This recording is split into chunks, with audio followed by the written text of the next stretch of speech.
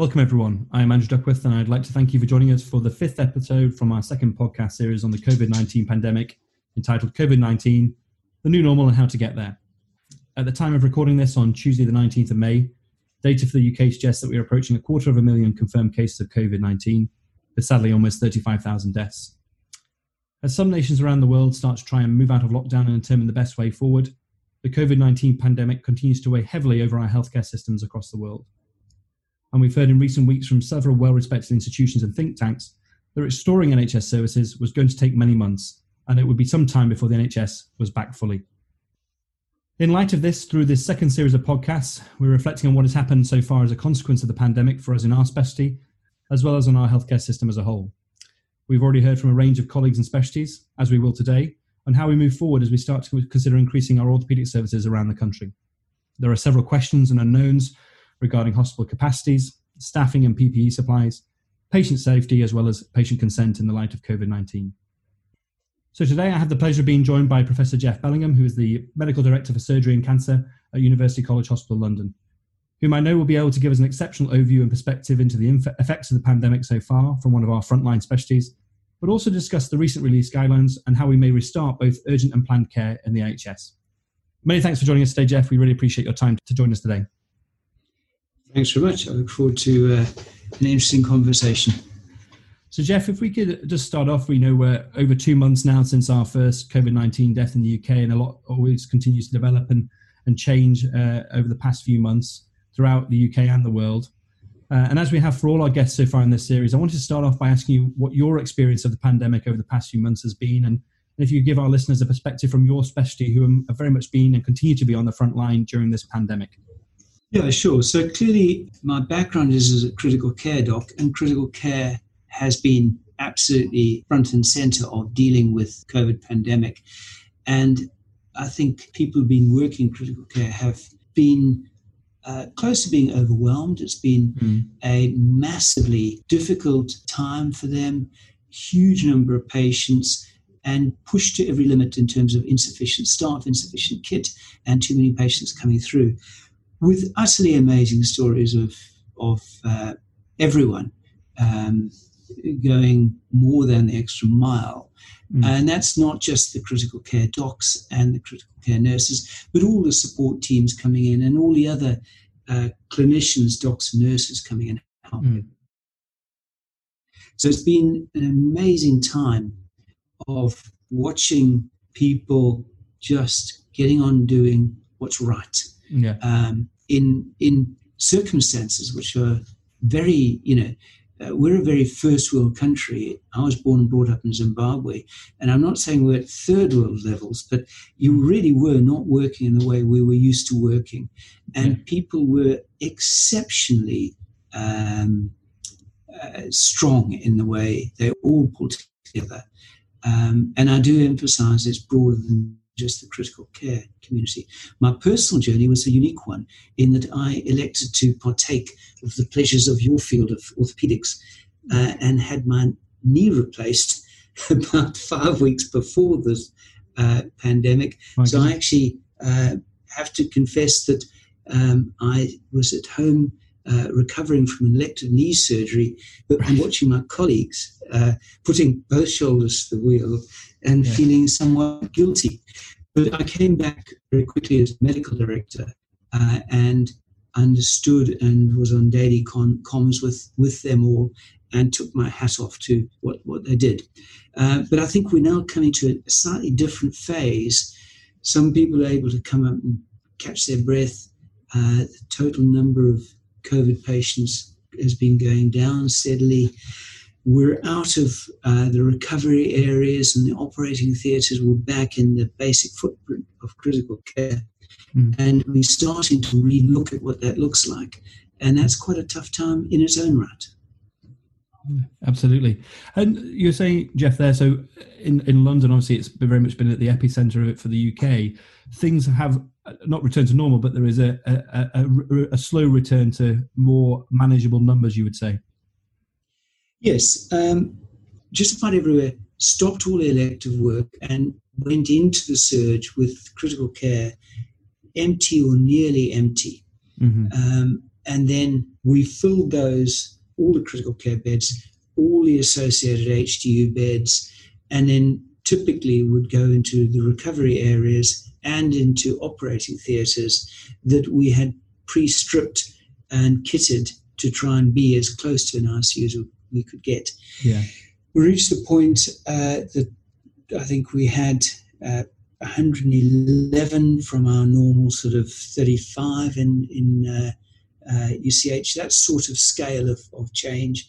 And then we've come back down. So we now don't have any patients in our recovery areas, don't have any patients in the operating theatres. And we've cleaned those now. We've put the doors back on. We've now got the kit ready for operating to start. Okay. We're probably aiming to start operating in our elective theatre this month, if we can, with some key, carefully selected patients that we should be working on. Yeah. But what we've also been doing, whilst all of that surge has been going on, is doing operations. Yeah. So we had a look in East London. UCLH took the lead, worked with the independent sector and NHS on that, and we set up one of our clean hospital sites at Westland Street and two independent sector hospitals at Princess Grace and Wellington, and set up a cancer hub. Right. And that is where we did major cancer surgery for UCH, Royal Free, North Mid, Whittington, also BHRUT, Barts and the Homerton. So all of those places were able to come and operate on the complex cancer that needed to be done, tier 1 and tier 2 cancer operations. Yeah. And that was done in a very planned way. We went through the MDTs, we had a clinical prioritization group that made sure that the right patients who needed surgery were brought in as safe a way as we could do. So patients were checked, isolated for 2 weeks, screened. If they're still negative, then brought in, operation done with full PPE for all the staff, followed up in the wards with proper gloves and masks and everything, discharged home. And in that time, we've now in 7 weeks done hundreds and hundreds of cancer operations. Wow. And got a good experience that we can do this. It's safe. And if we look at those, we've done life-saving cancer operations, tier 1, tier 2 operations need to be done. We've done those and saved lives already. So I'm very much in a place that we should be trying to proceed with the other operations that need to be done. But you've got to do it bringing the patients up safely, and you've got to do it protecting your staff with PPE in a planned process that we know what we're doing. That's really interesting, Jeff. I think just that experience that you're obviously gaining with these sort of like tier 1, tier 2 patients, like you just say, and that sort of moves on to the there's been lots of guidelines. We're just discussing how much guidance there is out there and how the NHS can potentially move forward. And there's the recently issued guidance from your specialties, the AOA, the Royal College of Anaesthetists, and the Intensive Care Society, and the Faculty of Intensive Care Medicine, which we've already discussed in our third podcast with the president of the AOA, Dr. Kathleen Ferguson. But what is your take on all these guidelines, and how do we, as all regions are different, how do you feel we best interpret them moving forward? So I think you've got to look at what the guidance is trying to do, really be focusing on achieving a few key things. One, it should be there such that you're protecting your staff. So we need to make sure that our staff are not exposed to undue risk. Two, it needs to be there such that the patient is not exposed to undue risk. And if you can make sure your staff are protected and your patients are protected, we should then be trying to get patients through procedures as long as we've ratified and checked that they're the right things to be doing. So you don't want to be bringing someone up for a procedure they didn't really want and it wasn't really necessary, and they could have waited just because they're on a list.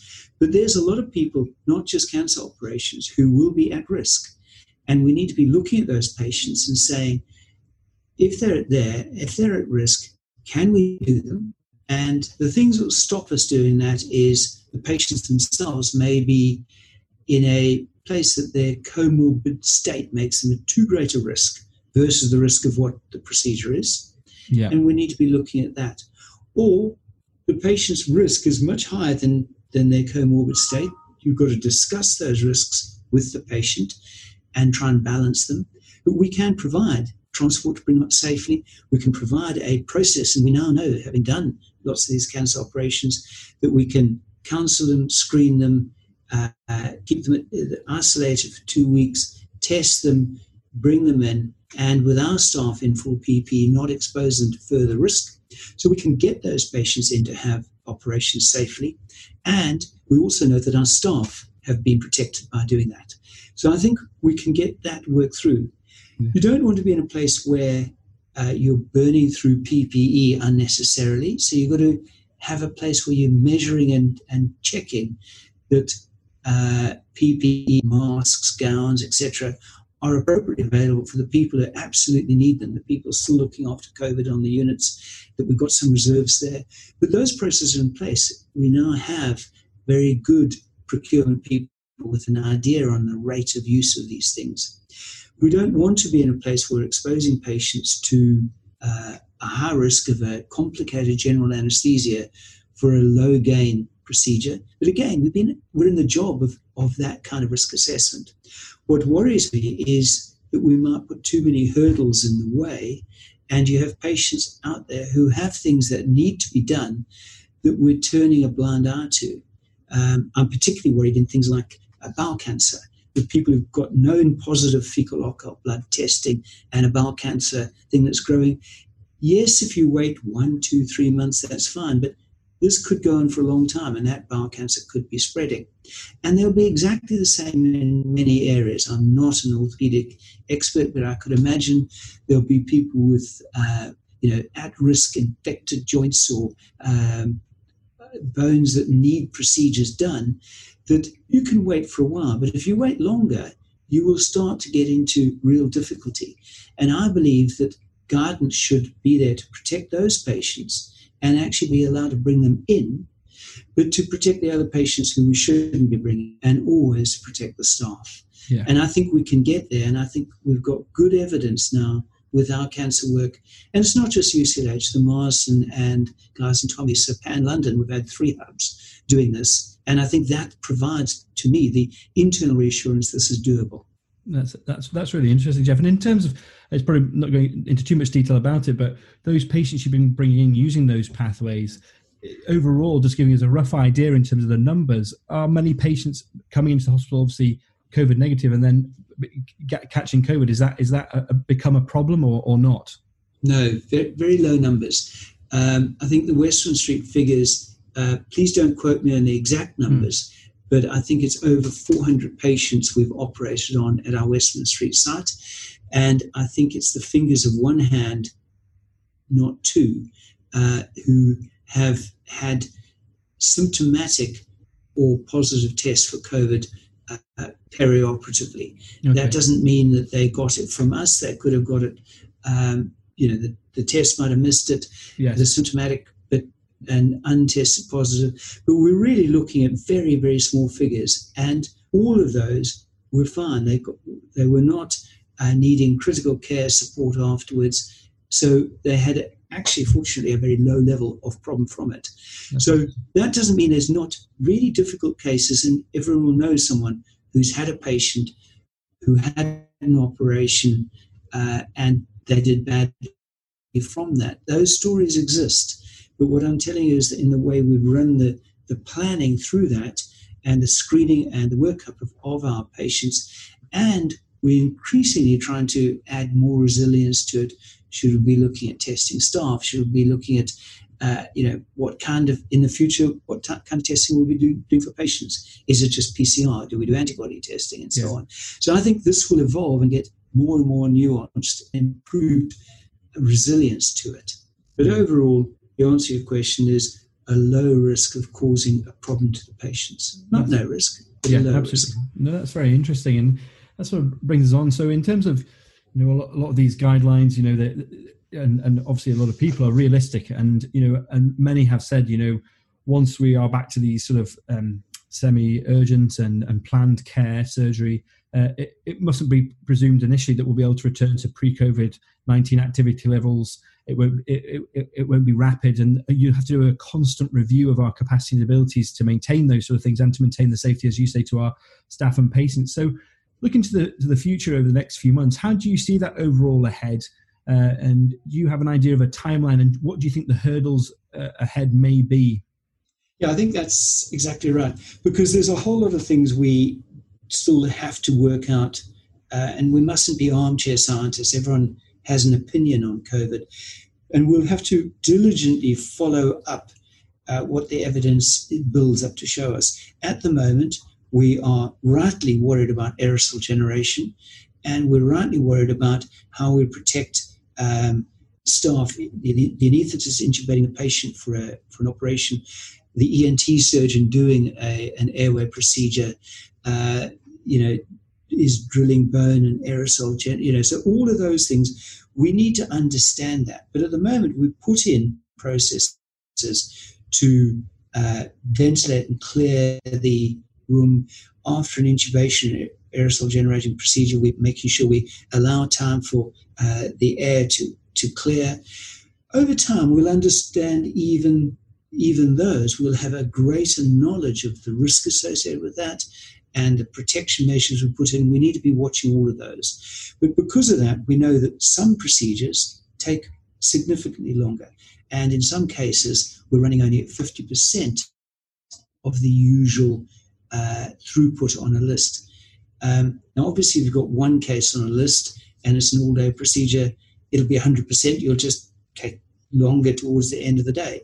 But if you've got a fast turnover list, breast surgery with lots of small biopsies or whatever, those lists will be hit.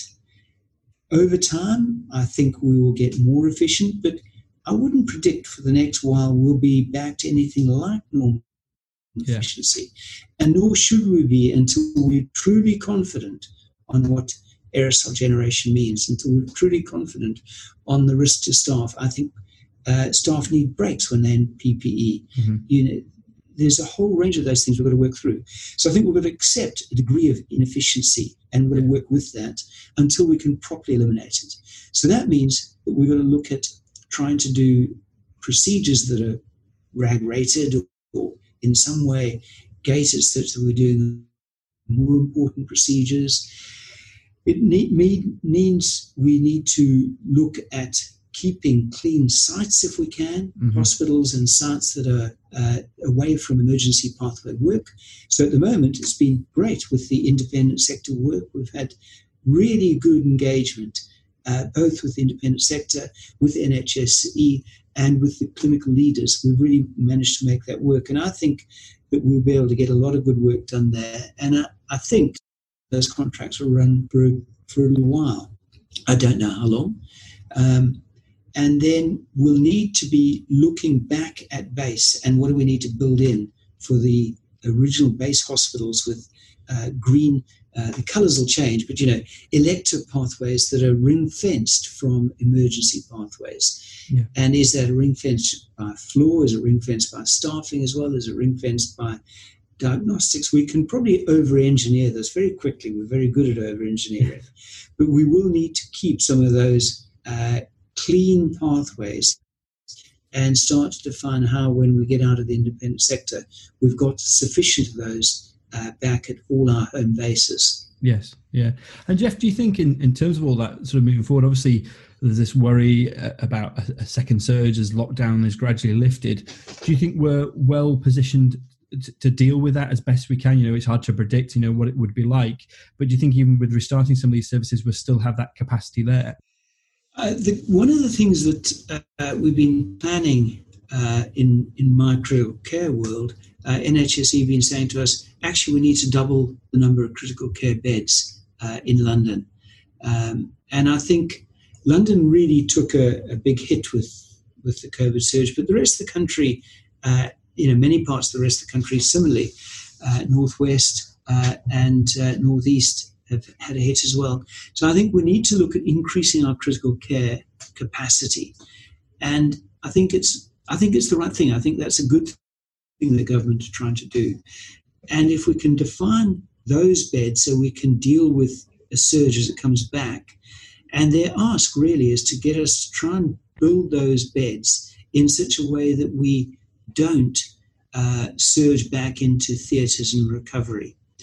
Naively, that's very straightforward. We can convert a ward into an HDU stroke ICU, and we can say, here, we've got a second ICU. When the next surge happens, we can go up there, and we don't have to go into your operating theatres, we don't go into your recovery. And we could build that ward with piped oxygen in a place without overdoing it, without pendants, and we could be there in 3, 4, 5 months. Obviously, the trick is that we won't have the staff. Yeah. So we might not surge into the theatres and the recovery, but we're going to steal all the anaesthetists and put them back in if the surge is big. But the surge may not be big. It may be smaller, and we might only steal half the anaesthetists. If that happens, and we've still got an operating theatre that is clean and able to be used, and we still got a place where we could put patients in the ward or just do day surgery, we can still get through a steady lot, or diagnostics. We can still get through a steady lot of elective procedures, nothing like a normal working day. But if we take in my podium here, I've got 14 operating theatres. Even if I'm running 4, that's better than running none. And there would be, on an average day, if I'm able to get through 4 theatres worth of important cases, there's a lot of patients who made a real difference too. Absolutely. So I think those changes, the government changes, increase critical care capacity and take it out of theatre space is good. And over time, we should also be able to start training up our nursing skills and our clinical skills so that we might even be able to run more beds as well. At the moment, being quite brutal. We might get the kit, but we've got people who take longer. Absolutely. And just to sort of finish on, Jeff, you sort of mentioned it before, but from your experience of trying to do these sort of urgent, semi-urgent cases that you've had so far, do you think the patient perspective has changed at all? Do you think we'll get a proportion of patients who just don't want to take the risk to have their surgery, and because of the fear of COVID? Of course, no. We've got everyone will recognise exactly that. You can ring up some patients and say, we'd like you to come up for the session, and say, please don't contact me until COVID's over. Yeah. And we've got to respect that. Now, clearly, if they've got something big and bad, we might need to come back and rediscuss what that looks like. But there'll be a bunch of patients that's appropriate. It depends how long it is until COVID's over. Yeah.